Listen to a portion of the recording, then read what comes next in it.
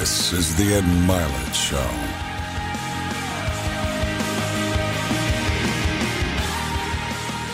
Okay, everybody, welcome back to the Max Out program. I've got a dear friend here today who is a treasure chest of both inspiration and information. And most all of you have to know who he is. And if you don't, you're going to fall in love like I have after today. I think he's sort of the mentor of mentors in the personal development, self-help, think better, peak performance space. He's a remarkable man. His accolades don't do him justice. Anything I tell you about him doesn't really explain to you the depth of the impact he's made in millions of people's lives. But he's a New York Times bestseller. He's written a ton of books, most of which I've been consuming most of my life, even though he's a young man. He's really probably the world's leading high-performance coach. His latest book, High Performance Habits, is unflipping believable. Like, you don't need a highlighter, because in most books, when you have a highlighter, you highlight, the 10% of the book that's so good. The problem with this book is there'll be very few blank spaces. So you should actually highlight the things you don't want to go back and read. It's one of those books, in my opinion. 2 million some odd people he's coached and come through his programs. I first saw him many years ago on stage, and then I've watched him with Oprah Winfrey, and he's, Forbes magazine's given him all these accolades. But the biggest accolade I can tell you is he's my good friend, and many of the people you've seen on my program go to him for advice and counsel. So I don't know if I could give a better introduction than that. So please welcome Brendon Burchard. Brendon, thanks for being here. Yeah, man. Ed, thanks so much, man. I love your show so much.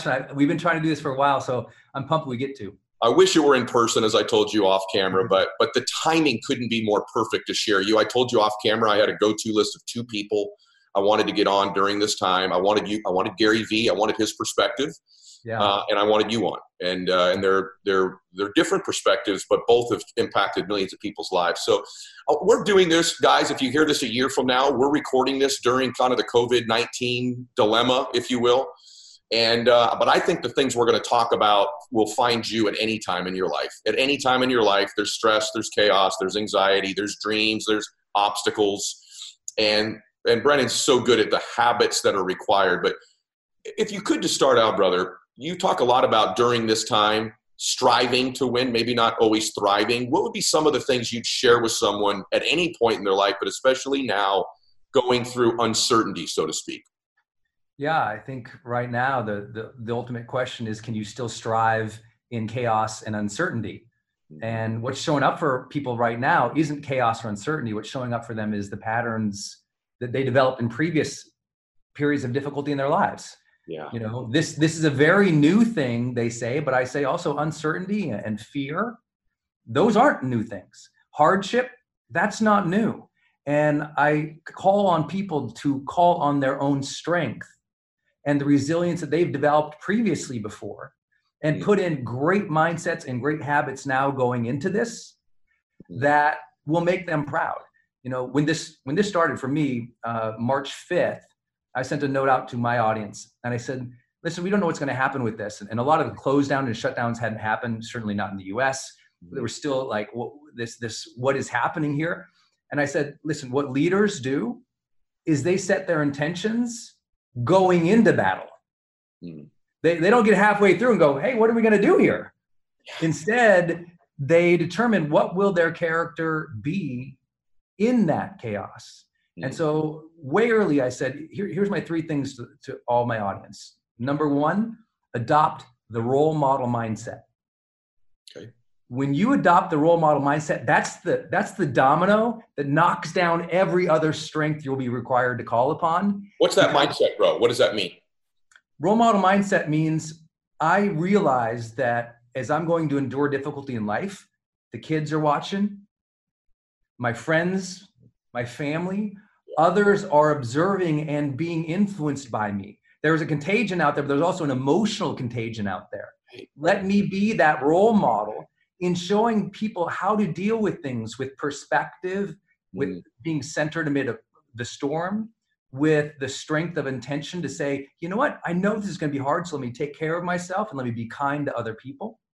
When we determine ourselves to be a role model, we literally change our behavior. We say, you know what, 2 things happen. 1, I want to be a role model because 3 months from now, 6 months now, from a year, when we look back, I want to be proud of my character and my behavior during this time.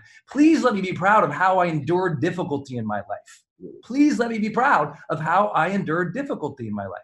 That requires intention for how you want to endure difficulty.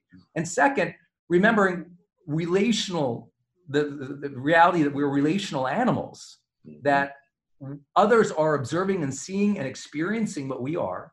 And so let's do a good job for them. Let's show the kids how our values are demonstrated in times of uncertainty. Let's show our team how we deal with scary, fearful business environments. Let's show our friends how much we will be for them when the going gets tough. That's the role model mindset. Very good. It demands a lot of us, and it's easy to say, well, it's so much easier just to, go along and see how it turns out, and why don't we put our lives on pause? But if everybody did that, society wouldn't continue on. When I have people on, it's interesting, brother. It's why I love the conversations we have privately too. You have a way of, I kind of put things through my truth meter and my experience meter, if this makes any sense. I know you Good. Yeah. Speaker tip. And I don't articulate like you said, but that's exactly sort of what I've been thinking. My kids are watching me. My colleagues in the business world are watching me. People on social media are watching me. And I sort of consciously chosen to create an example that I'd be proud of, even though maybe not in every single second I'm feeling that. I find that as I begin to want to model that behavior, it transforms my state, and I now feel it. There's almost a gift you give yourself by doing that. I interrupted you. You said there were a few things, but I wanted to make sure that everyone understood what you meant when you said that. Yeah, but also you brought up something really important, Ed. You said that sometimes you feel it and you might not show that, right? One part of the role model mindset in this difficulty too is showing the uncomfortable feelings to our kids, to let them know, or our team know, yeah, I'm tired. Yeah, I'm overwhelmed too. Yeah, I'm stressed too. I mean, being vulnerable is not separate than the role model mindset. In fact, real emotional strength comes down to two things. Emotional strength comes down from that part of us that's self-reliant. I'm strong enough to bear difficulties in my life, but also psychologically, we talk about resourcefulness, and that idea that resourcefulness is our relation to the world. It means our ability to ask for help and search things out when we ourselves don't have the capacity or the capability or the competency to do something. So part of the role model mindset is going, you know what? When I'm really going to struggle, I'm going to tell the truth. And I'm going to tell people, I'm kind of struggling. But then what I'm going to do, instead of backing off, I'm going to enroll. I'm going to say, you know what? I'm struggling. I bet you are too. How are you doing? Oh, you're struggling too? How can we do this together better? It's not withdrawing or holding back or putting on, a fake face just to placate or please people, because I know that a lot of parents have to do that sometimes to keep the kids sane. But you also have to say, hey, how can I find that balance between leading and being strong and making sure I don't discount the part of me that is insecure or vulnerable or unsure? Because in times of difficulty, you want to demonstrate that you're willing to ask for help, because then the kids learn to ask for help. By the way, and right before we did the call, I made a post saying, guys, one of those days, right? And I think also the impact you make if you're not vulnerable is minimized tremendously, because somehow you have this armor or you're superhuman.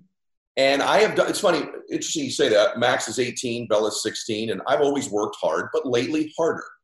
And they know, and there's been a couple moments, like everyone here, if I'm being real, there's been some stressful moments in the house. I mean, we're all in the house. I'm working 18 hours a day.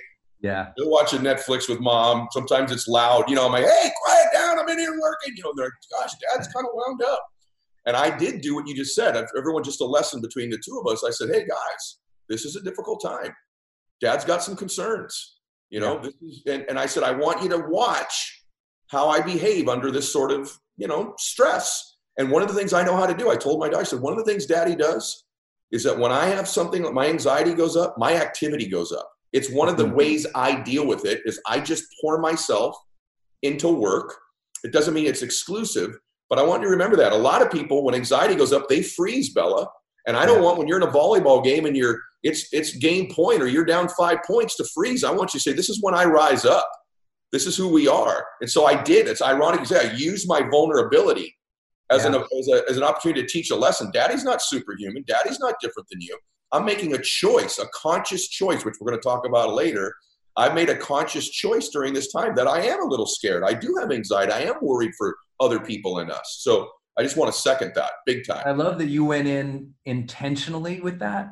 Like communicating to your team or your family or people before you go into a situation to let them know this might be awkward, this might be difficult, this might be intense, we don't know how it's going to go, but listen, we're in this together.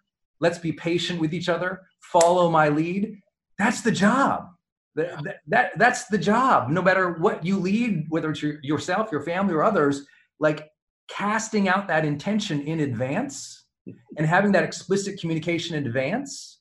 Those are really hard for people. Like, listen, 2 words, intention and explicit communication.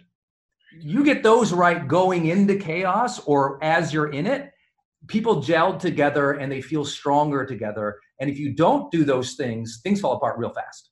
It's so interesting, bro. I just got to share with everyone. It's so interesting how we're on a similar consciousness right now. The call before this here was a business deal I'm trying to put together.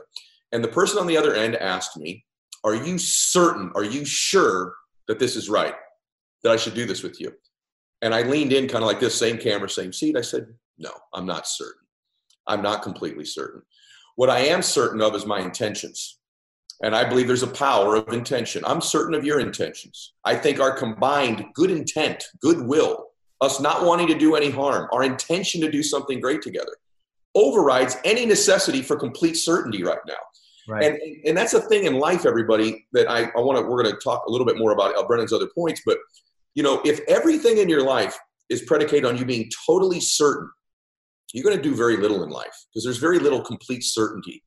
But if you give yourself credit for intention, if you understand the power, both you and I have been mentored by everybody, but you know, Wayne Dye, one of Wayne's great books, The Power of Intention.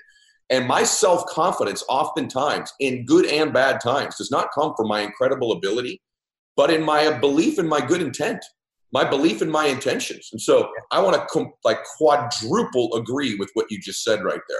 Absolutely right. Was there anything else in that formula of thriving and striving during this time that you wanted to add? Number one first one is adopt the role model mindset, because you want to be proud of how you dealt with this. Even if you struggled through, you want to know you did it intentionally and with tenderness and compassion and caring for the people around you, and you set an example. Number 2 is optimize your health and wellness. Because if we're all out there fighting, you know, whether it's this particular pandemic or it's future things, we all got to optimize our health and wellness, which I know you and I deeply, deeply, deeply care about with our people, because there's no separation between physiology and performance. There's no separation between mind, body. It's all the health of the Sante. And so if you want to have bon santé, which means, you know, positive spirit, it's going to come from health. And I think most people don't realize the major components of that all have to really activate together. Right now, you got to be on your A game in those things. You know, when we did the study for high performance habits, at the time, and still is, to my knowledge, the world's largest academic study of high performers. Yeah. So we evaluated people in 190 countries around the world. And, you know, over 2 million data points. We had an epic team from University of Pennsylvania's positive psychology department, UC Santa Barbara's positive psychology department. We had a lot of smart people on this thing. And one of those habits was the ability for high performers to generate energy. Not have energy, to generate energy. And it's a lot easier to generate energy when you've been building it up and storing it up. I always tell people, you know, the power plant doesn't have energy, it generates energy. A power plant takes energy from one source, transforms it into another, stores it, and transmits it.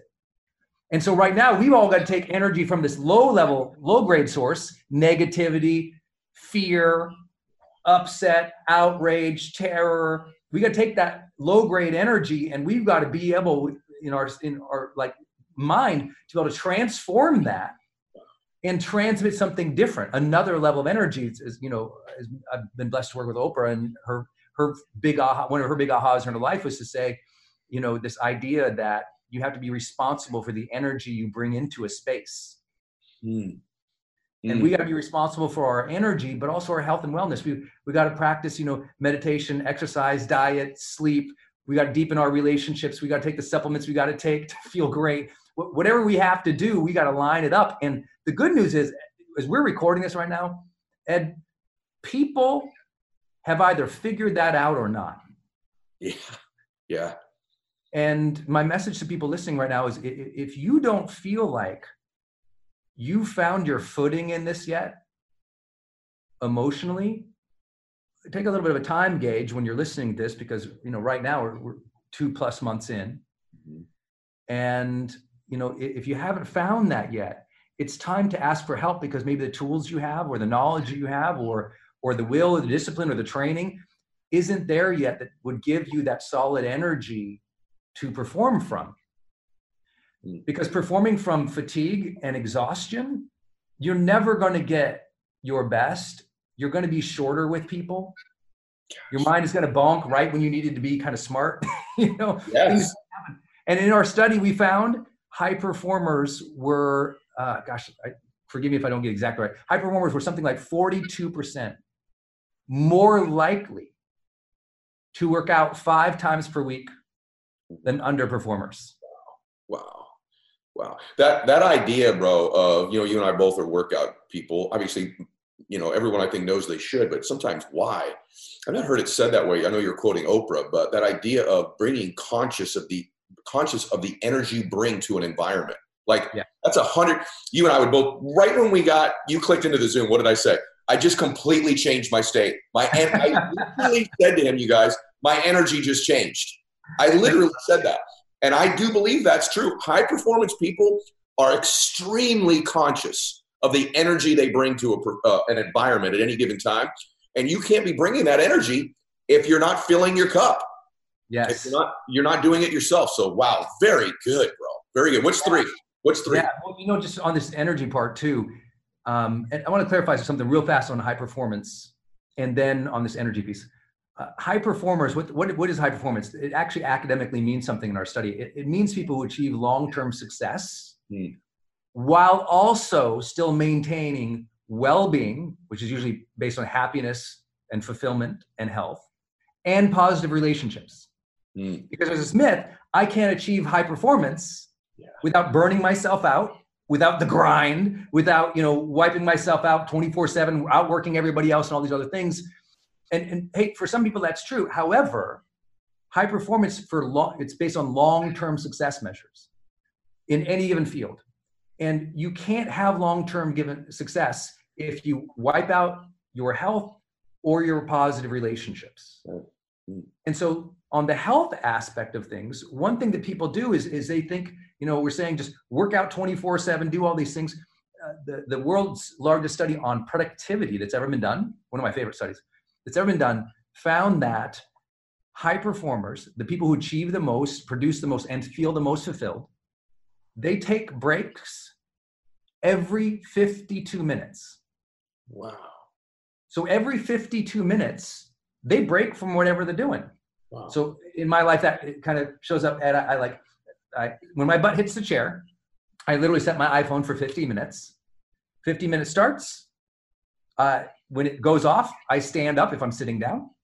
I might bounce in place and close my eyes because visual fatigue is very, very, very, very intense for people on screens. So bounce in place, close my eyes, take 10 deep breaths, get some water, might hit the ground and do a few push-ups and vinyasa flows, come back up, set my intention, and go. Because those pit stops throughout the day, listen, y'all, pit stops throughout the day is how the race car wins the race. The high performance machine actually doesn't need the pit stop. It takes the pit stop so it can go faster longer. The high performance machine doesn't need the pit stop. It actually takes the pit stop so it can go faster and longer. So you have to have breaks on the hour. So people always confuse, well, Brendon must be saying go, go, go, go, go. Actually, I'm saying go, pit stop, go, pit stop, go, pit stop. And that way, when I hit, 6, 7, 8, 9 o'clock at night and people are with me, they're like, holy, how are you still going? I'm like, because I've been recharging every hour while you've been burning the candle every hour at both ends. It's that recharge that really helped performers go longer at what they do. So I really practice that. Very good. Okay. Do we finish that? Do we get to everything on that answer? Yeah. So role model mindset, health and wellness, and the last piece, which I think is so important, skill up. Okay. Skill up. I said this, my entire career to people. You got to skill up. You always have to see the vision of the future.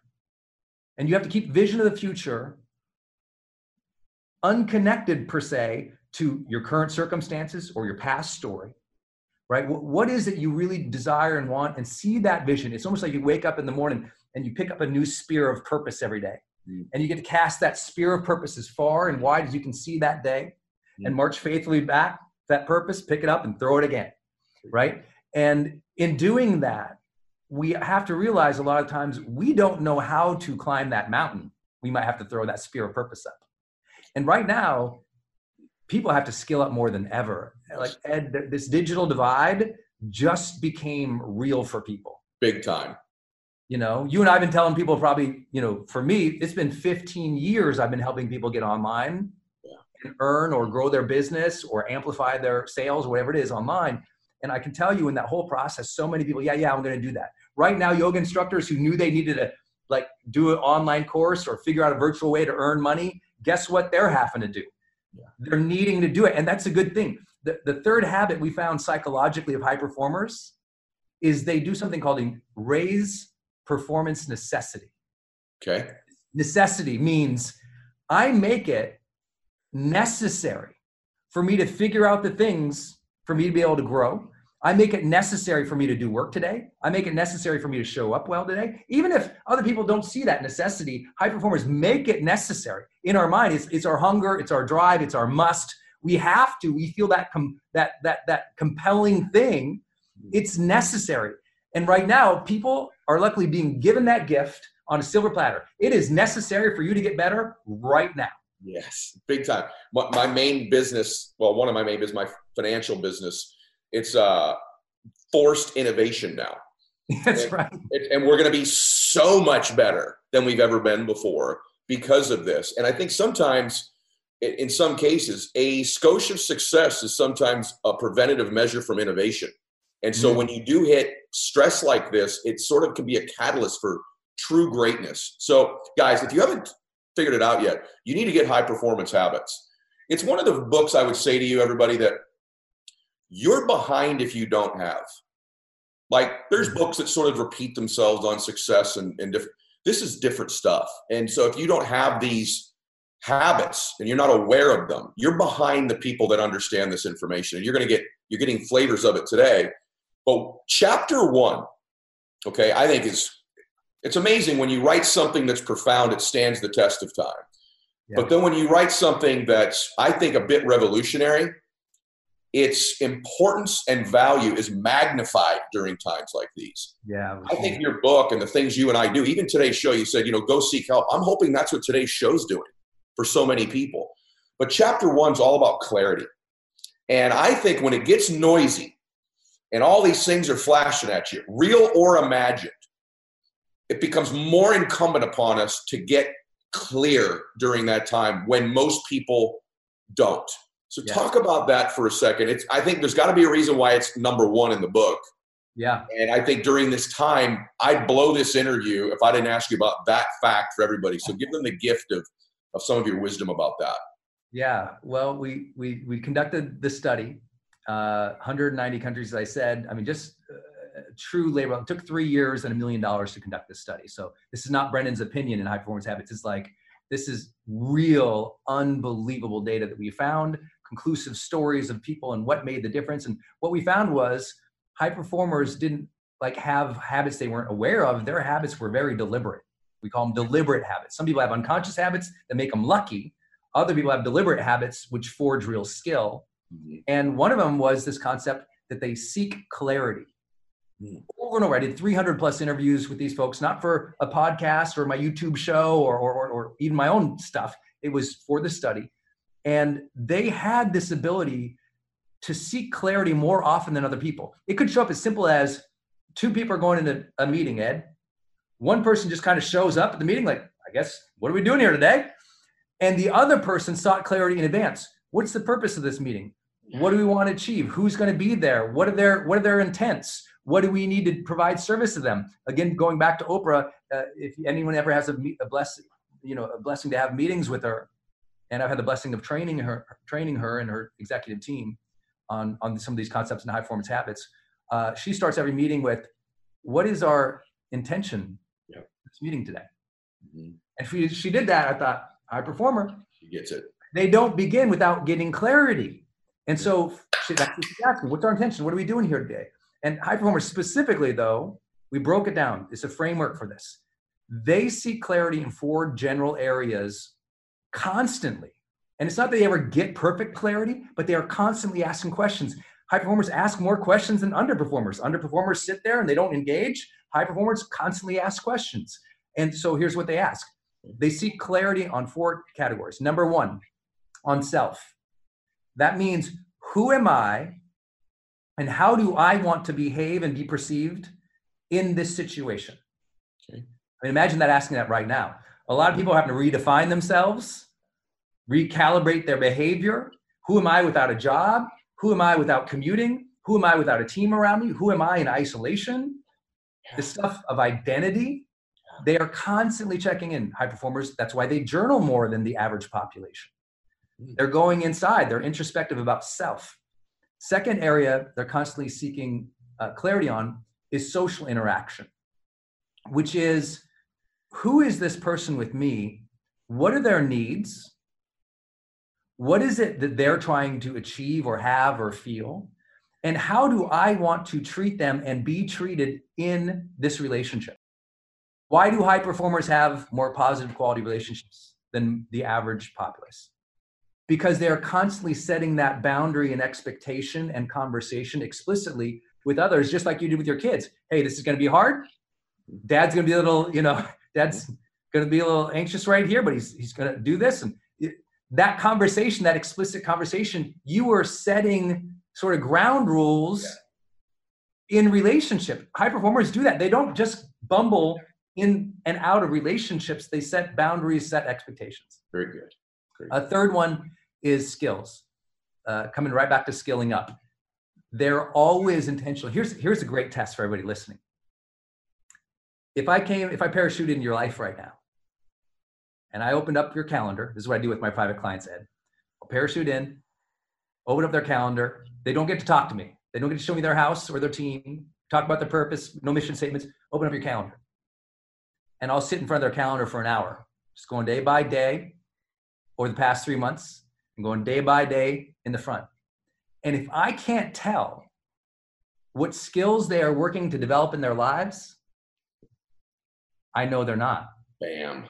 The other question in our interviews here, listen to this one, you'll love this one. It took me about 150 interviews, and these are structured academic interviews, not entertainment interviews, for me to figure this one out. When I asked high performers and underperformers, because we were interviewing a lot of people, I said, tell me, what are the most important skills you're working on in your life right now?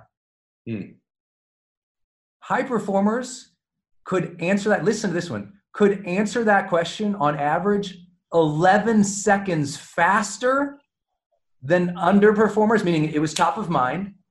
And their list usually on average was 5. They could knock off 5 things I'm working on, and underperformers struggled to figure out 1 or 2.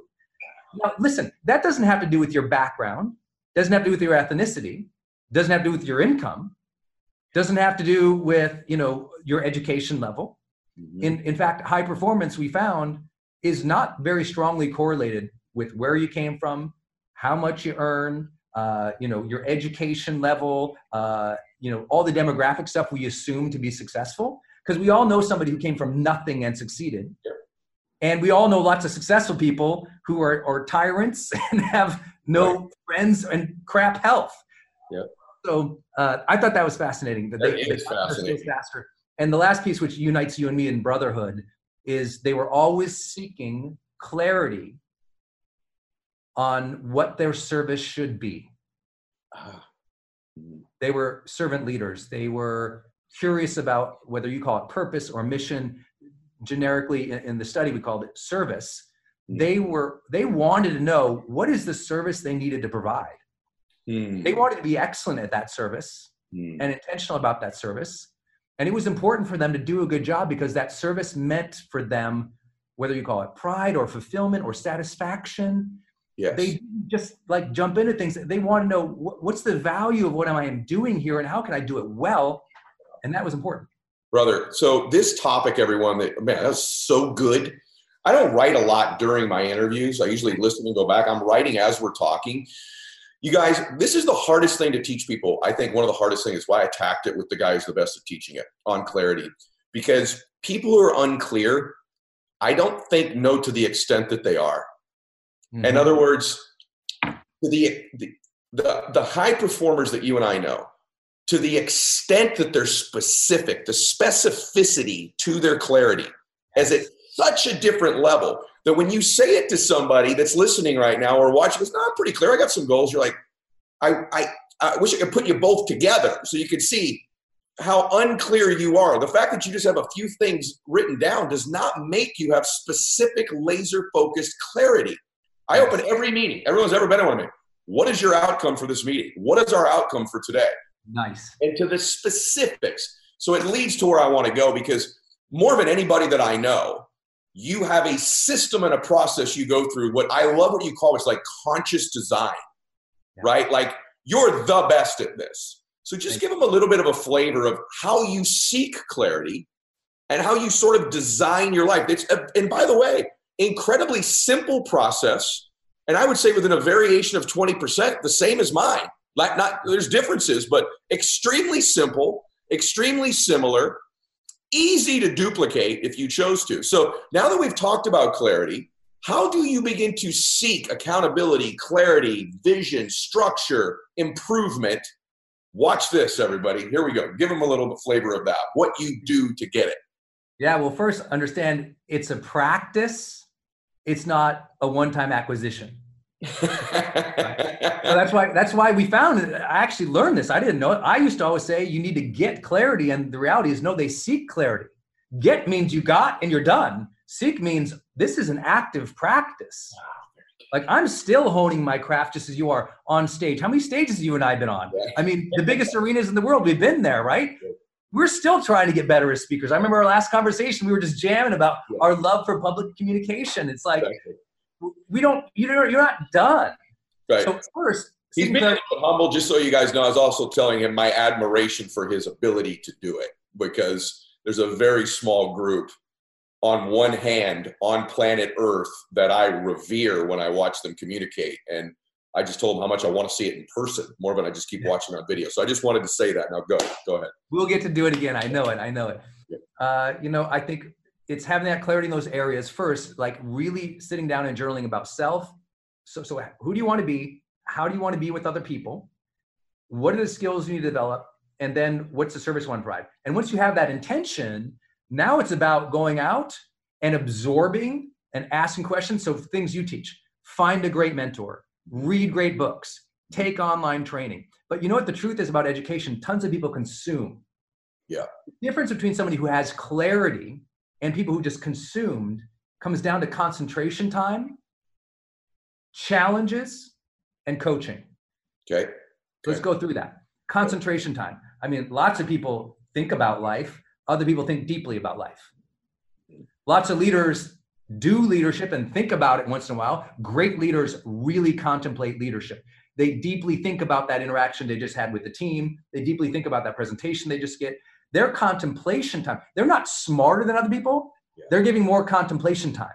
There's an obsessiveness to that. They're really zeroing in and wanting to improve that thing. So whatever they do consume, like you said, they're taking notes. They're assessing themselves. They're journaling. So concentration time. Next, challenge. You got to set challenges for yourself. You want to learn the skill of, swimming. You don't just jump in the pool and start like flapping around. Instead, you go, okay, how do I learn to swim well? Can I get a coach or a mentor on it? And then you say, okay, swim down that lap, come back. Clock. Okay, that was good. Now do it faster without drowning. Go ahead. Clock. Good job. Now do it again. This time try this. Clock. Then it's coaching. It's getting an expert. It's getting somebody who has that perspective to say, hey kid, try this. Have you tried that? Have you tried this? Just to give that outside perspective. And then you and I also, our entire lives, I believe, have grown at maxed out capacities because of when you acquire that, when you learn that, the way to develop mastery is then to teach and share what you have learned. There you go. That's right. Yeah. And Brendon, tell them really quick, because I just want to have the gift of this, kind of your Sunday routine and sort of the areas you measure, because I think it helps you seek clarity. I think it's a process that, I mean, you have to go through the entire thing, but just give them a little flavor of that, because I think the practical application of the way you describe it is just, it can be done by anybody, what you do. So tell them a little bit about that, if you don't mind. Yeah. Well, I have my thing, I don't know where it's around. I have my high performance planner, which now helps me do that. Yep. So I have a weekly review in here, and on that weekly review, it asks questions about your life, and it has questions from, the basics of what did you learn last week, but things in there that most people don't think about, Ed, like name 2 things you learned about the most important people you interacted with this last week. Because most people think about, how was my week last week? Yeah. What did you learn about other people last week? Right. Specifically? Because that's going to really develop mastery in life. Then I ask people to think about, well, what if you could think about the last week in terms of what emotions did you have? Were they emotions you wanted to have? How did you deal with those emotions? How did you deal with your health last week? How were your relationships last week? How was your purpose and your progress last week? And just evaluating, we need to evaluate categories of our lives. So I do that every Sunday. I just sit down and I have all these categories that I go through. Yep. Score myself on the high performance habits after that. And my high performance habits are, I'll go through briefly. You have personal habits, you have social habits that were academically found to correlate the strongest with long-term success. And those were seek clarity, generate energy, raise necessity, increase productive quality output, develop influence, demonstrate courage. So I rate myself on those. And it's not like every week I'm like, I was so courageous last week. Holy. No, it's like, at least I'm keeping my mind on the radar of what's important. Everyone should have a written thing of what you are measuring yourself on in life and what you are trying to improve. And that should be something you look at every Sunday. And then I forecast.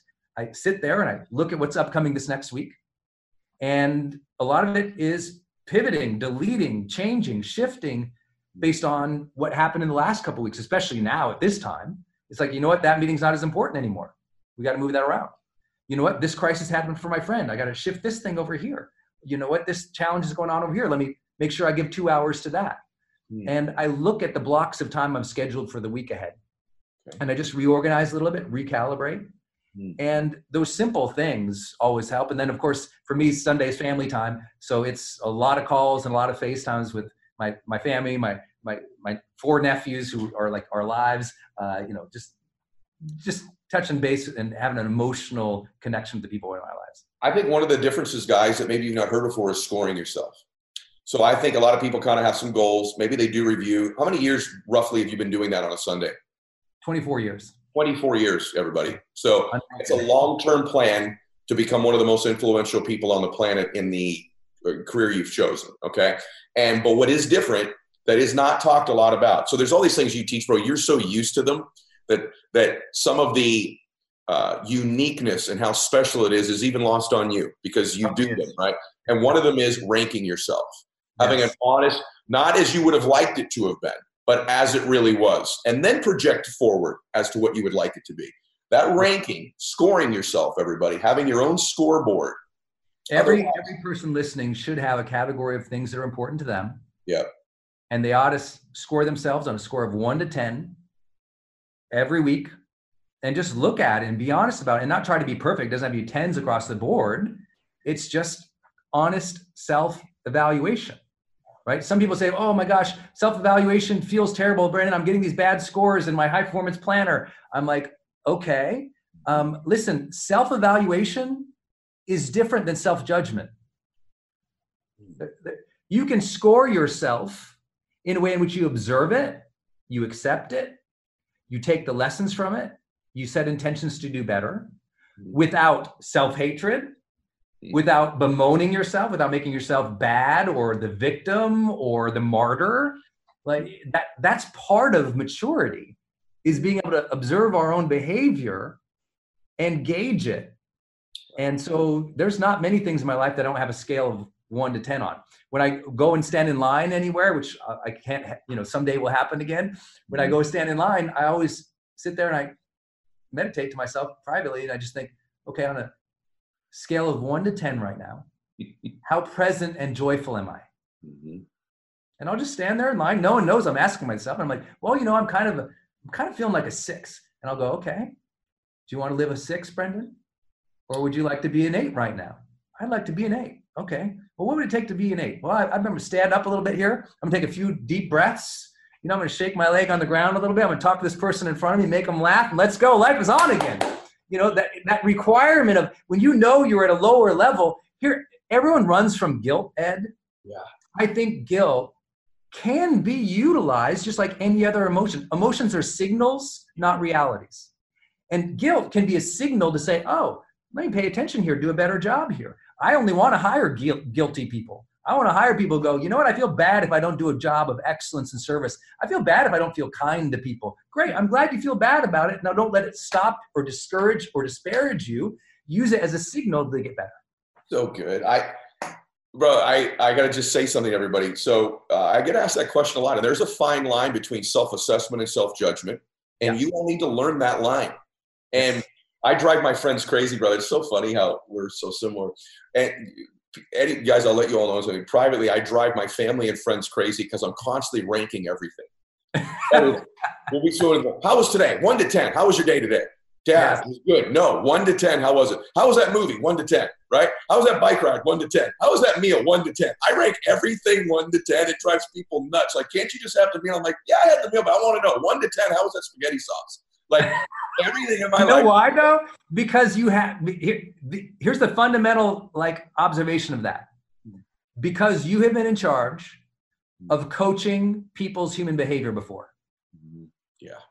People who's never been responsible for the development of other people's potential, that's such a foreign concept to them. They're like, ooh, how could I ask them to rate themselves? How can I do that? But every great leader or manager listening right now, they're like, oh yeah, no, that is so necessary. Because if you don't calibrate people to something, if you don't anchor them to a number, a state, a value ethic, then what ends up happening is they're all over the place. But that number or that value or that standard or whatever it is, that gives us a baseline to improve from. Yes. And coaches are always helping find that baseline to improve from. Yes. And numbers are the most simple and elegant way to do it. So even therapists do that work over and over of having people rate or score things because, after, a century of this industry, both in the psychological realm and more of our more popular realm that we function in as coaches, that's been proven effective. 100%. The other thing that he does on Sundays that I do, guys, I just want to acknowledge really quick is taking an inventory of the emotions you experienced in that week as well. And yes. what are the emotions you'd like to get the next week? That was a big breakthrough for me in my life. I'm an achiever. And it wasn't until maybe a decade ago that I started asking myself, I had an experience where we were building a house and I walked in, I was pissed off about a bunch of stuff. And the guys working on my home that had immigrated to the country that were just working to send money back home to their family. They've got mariachi music on. They're partying and laughing and having a great time, working in 120 degrees. I'm the builder of the house and I walk in this great stress. And I remember thinking 1 to 10, ranking this moment on bliss and happiness. Those guys are smoking me right now. And it wasn't a comparison thing. It was a reflection on myself. And if the game of life is happiness and bliss, I'm losing right now. And it wasn't one of these things where I judged myself like I'm a loser. It was more of a wake-up call as a catalyst to change. So be asking yourself, ranking some of the emotions you want and don't want, how much are you getting of them? 2 questions left for you, brother. Let me jump in on that real fast. Please, do it. I tell everybody, it's like I started earlier, like the power plant doesn't have energy, it generates energy. We also don't have happiness or joy. We generate those things. And when we realize that, that's when we have shirts and hats that say, bring the joy on it. Because if you ever come over to my house, Ed, which I hope you will sometime, come visit us down here, everyone else says, Brendon, what should I bring when I show up? I go, bring the joy, baby. Yeah, it's awesome. Bring the joy. That's all. Just bring joy into other people's lives because you will feel so much better about that. And I'll also talk, because your audience is real fast, about one misidentification people often have who are high performers. When they evaluate their emotions for the past week, they often get upset with themselves that throughout the week they were too intense or too anxious. And what I tell performers all the time, oh, no. For a lot of people, intensity is deep caring. Intensity, or what feels like anxiety to other people, that's their readiness state. That's like you and I are intense dudes. Yes. If you see us backstage, we're intense. You better watch out, because that intensity isn't against anybody. That's revving up the engines. And so don't misjudge the times that you were anxious or you had a lot of energy, because sometimes that what that appeared to be in reflection as a negative was something that was turning you on, getting you ready to go. You have to be careful about how outlets, but an intense, forward, assertive energy, while that scares a lot of people, and when they reflect on, oh, I was too intense. No, what you were doing was that's called performance edge. And performance edge is different than anxiousness, over aggressiveness. It is something that high performers uniquely do.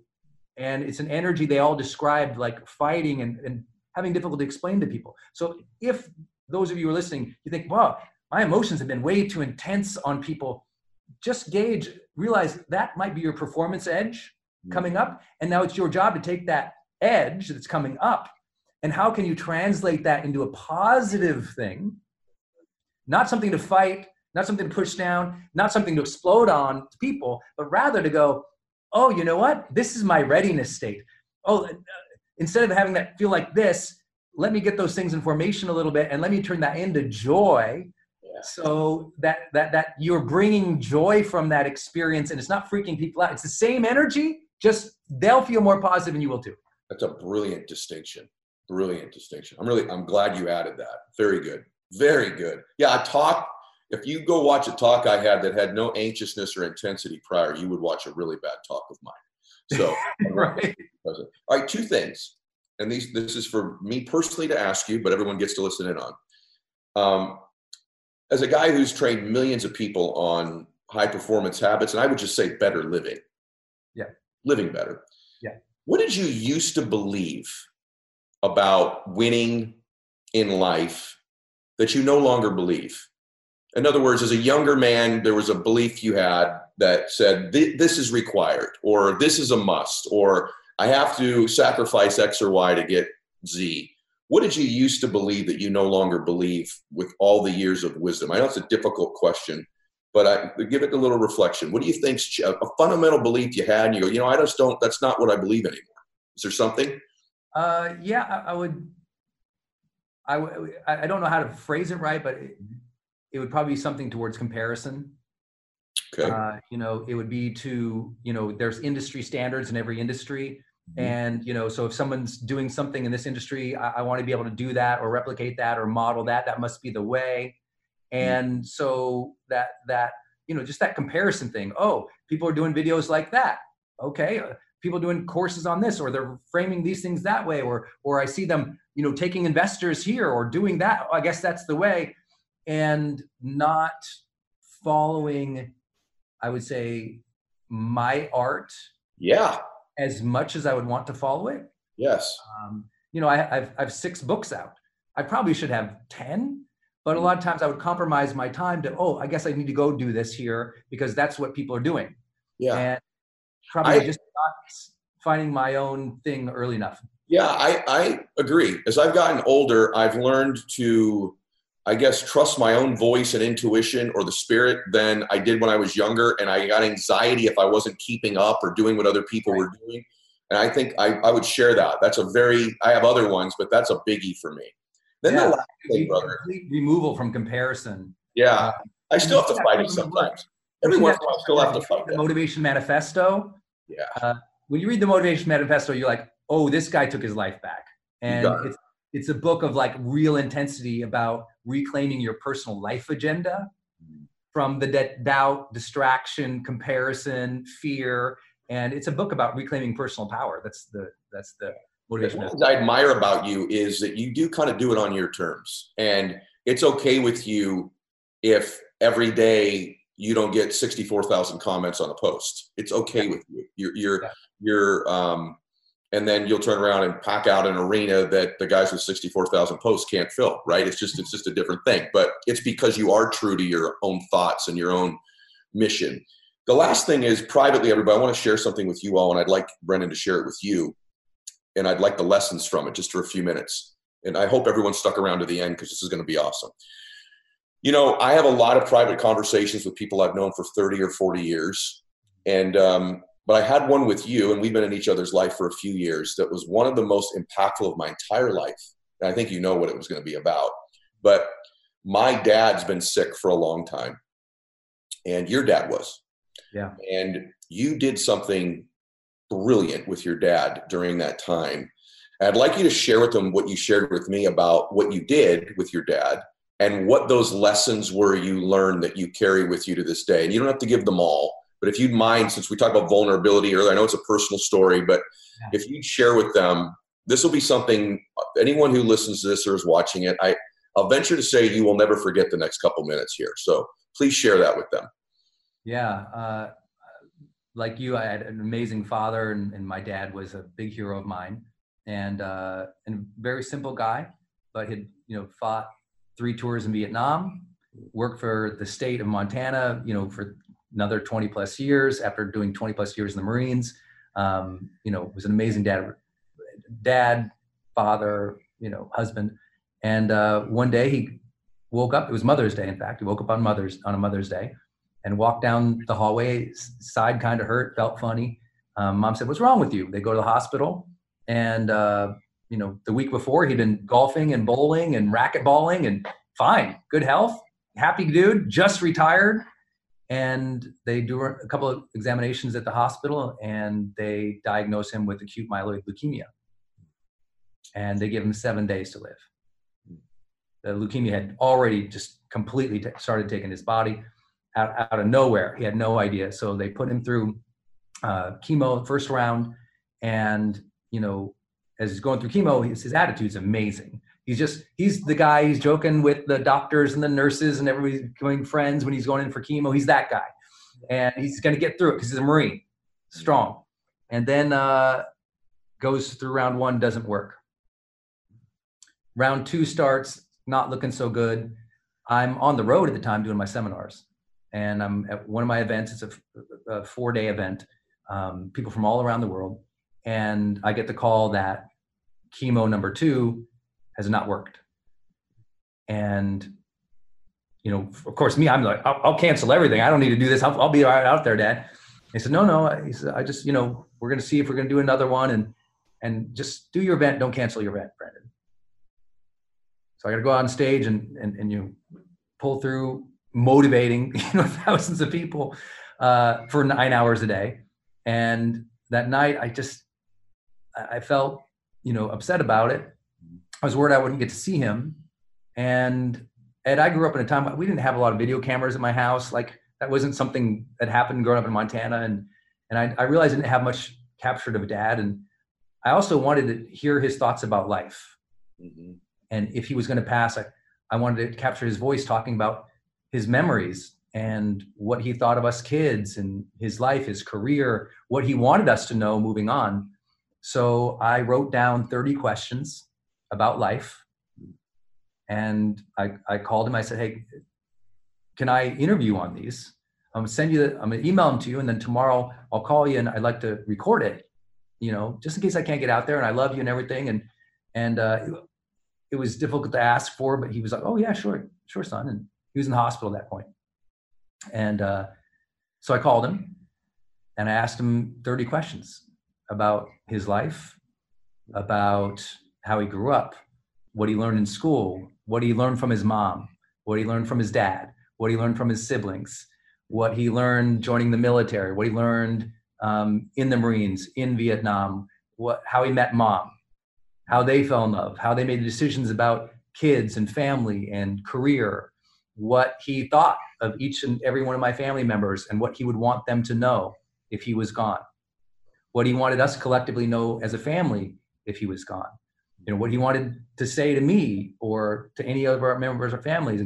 it was a beautiful call, and I recorded it. And, you know, it was one of those things I didn't know when it was going on, how soon he would really be gone. But in having that audio, it's one of my most cherished assets in my life. Yeah. I listen to it 3 times a year, you know, usually on his birthday when he passed away, and usually on my birthday or another time of the year like Christmas, because it's hard to listen to. I'm sure. You know, it's hard to listen to. Yeah. But he says things that he taught me throughout my whole life that I didn't realize he'd been doing intentionally.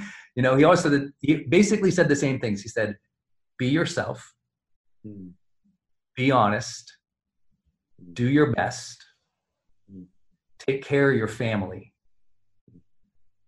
treat other people with respect, be a good citizen, follow your dreams.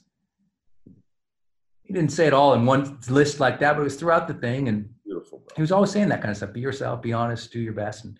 And you know, I've since, that was in 2009. He passed away just a few weeks after that. And got to be there with him, mom, me, my siblings, holding his hand as he passed away.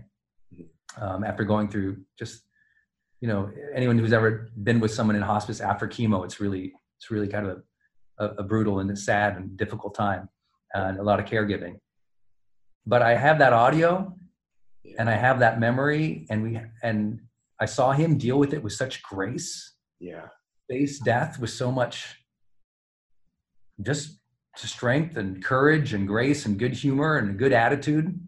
It was really inspiring. And I tell everybody, if you're lucky to have a mother or father or a caregiver, somebody who is important to you in your life still here, interview them. Yeah. Interview them. I get emotional because, you know, my dad's in that situation, and usually you end interviews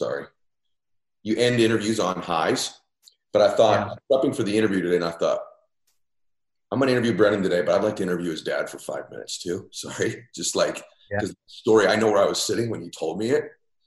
And it stuck with me for a long time. And those lessons, bro, are beautiful lessons. We've covered a lot of amazing things today, but those are more amazing. And a lot of you have people in your life that you love very much that have so much more wisdom to share with you than the two of us do. And you ought to be asking them for counsel, not should I do this business or not, but there may be someone in your life who you should be connecting with and reaching out to. And I think, and I'll let you finish on this, but I think what's the great blessing of this time that we're going through is that there's a recalibration, a reconsciousness happening of what really matters in life. Yes. Maybe the world had gotten a little out there on all the stuff and acquisitions, and maybe we've forgotten mom and dad. Maybe we've forgotten our sisters. Just a little. You know, maybe we've forgotten our faith or what really matters to us. And I really love you for sharing that with me and the team, the family here. But it changed my life when you told me that, bro.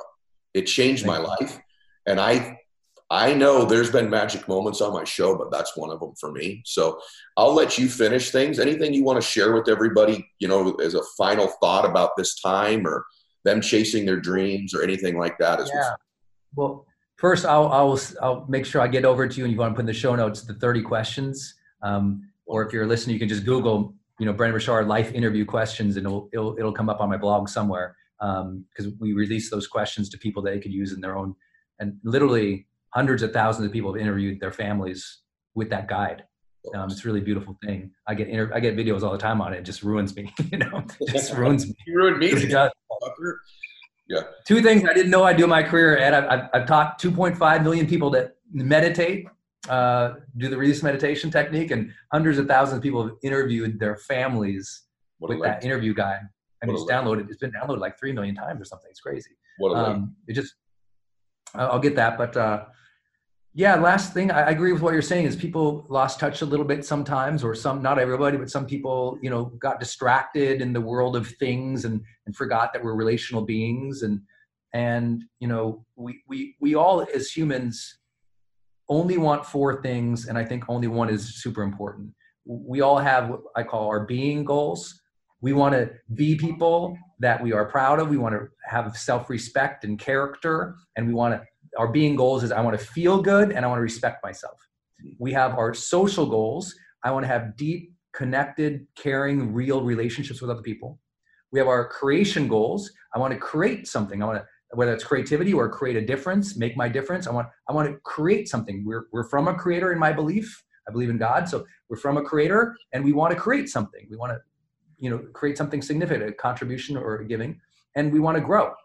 We want to expand. We want to come into the fullness of who we truly are. And we want to experience the fullness of our real potential. And that is the area of growth. But what is the most important thing underlying all of that to me? Kid, I told you, I've been, for 24 years, I've done my Sunday routines and I do my evening routine every night. And one of the last questions I ask myself is did I live? Did I love? Did I matter? Because 24 years ago, I was in a car accident and I almost lost my life. And that began my journey in personal development. But what I always tell people that gave me was that it gave me a second chance at life. It made me realize I wanted to live and I wanted love and I wanted to matter, because prior to that, I was a sad kid. But the essential takeaway from all this understanding that I have is the most important thing we are being reminded of right now is if you want to have a good life, you need to have reverence for this life. Very good. You want to have an extraordinary life? Have reverence for it. When you deeply have reverence and care and appreciation and gratitude for life, you're not bored. You're not, when you have deep appreciation for life, gratitude for life, it shows up in your calendar with what you're doing, because you don't want to waste life. You want to give to life. You want to experience life. You want to experience the richness and fullness of it. And right now we're being reminded by being locked in our house, wow, there's a big world out there we've been taken for granted. Oh, wow, people are getting sick. There are people who are dying. Our health might be compromised. Let me appreciate life again. Thank God I'm still alive. If you're listening to this, thank God you still have this breath. You have this moment. You have this choice. You have this intention. And that is the ultimate thing, to keep that reverence for life so close, so inside. Like every day is a second chance to be more of who you are. Every day is a second chance to be a better dad, a better mom, a better caregiver, a better contributor, a better leader. Every day, that second chance, if you can accept that gift, of a new day and have reverence for that, that will shift everything. You mentioned Wayne Dyer earlier. I had the blessing of touring with Wayne, and he woke up every morning. He'd tell his story. He'd wake up, put his 2 feet on the ground. He'd say, thank you. Thank you. Thank you. Because imagine beginning the day with deep reverence that you get another day. And I hope that this experience connects people to that reverence again, because when reverence is there, when reverence is deep, when reverence is in your being, that appreciation and gratitude for life, you want to earn it. You want to earn it. That was the thing I learned in my car. I want to earn this life. Let me give back into this life. Let me enjoy this life. Let me really live this life. And I think this moment right now, Ed, is reminding us all of the blessing, the preciousness, and the reverence of life. So good, brother. Man, I got to tell you, for just so you know, you lived, you loved, and you mattered for today. I can tell you that. And thank you, man. Millions of people are grateful for you. Everybody, thank you, by the way, Brendon. I love you, and I'm so grateful for today. This was magic, flat fire and magic. And I want everybody to go get high performance habits. I want you to follow Brendon and the other 10 millions of people that follow him on Facebook and Instagram. And in my case, if you're not following me, go follow me on Instagram, turn your notifications on, because every single day I run the Max Out 2-minute drill. I post at 7:30 Pacific, 10:30 Eastern AM every day. And when I post every single day within the first 2 minutes, if you make a comment, so you better turn your notifications on, we pick a winner. And we pick winners 3 ways. If you make a comment in the first 2 minutes, if you reply to other people's comments and engage, or if you miss the first 2 minutes, just make a comment on every post Monday through Friday. We pick winners from there. You can win a flight on my jet, copy of my book, come see me speak, coaching call with me, my guests, Max Out gear. So engage with me in the 2-minute drill, everybody. And Brendon, I want to thank you for doing an unbelievable job today, brother. I love you. And everybody, I want to challenge you to max out your life. God bless you.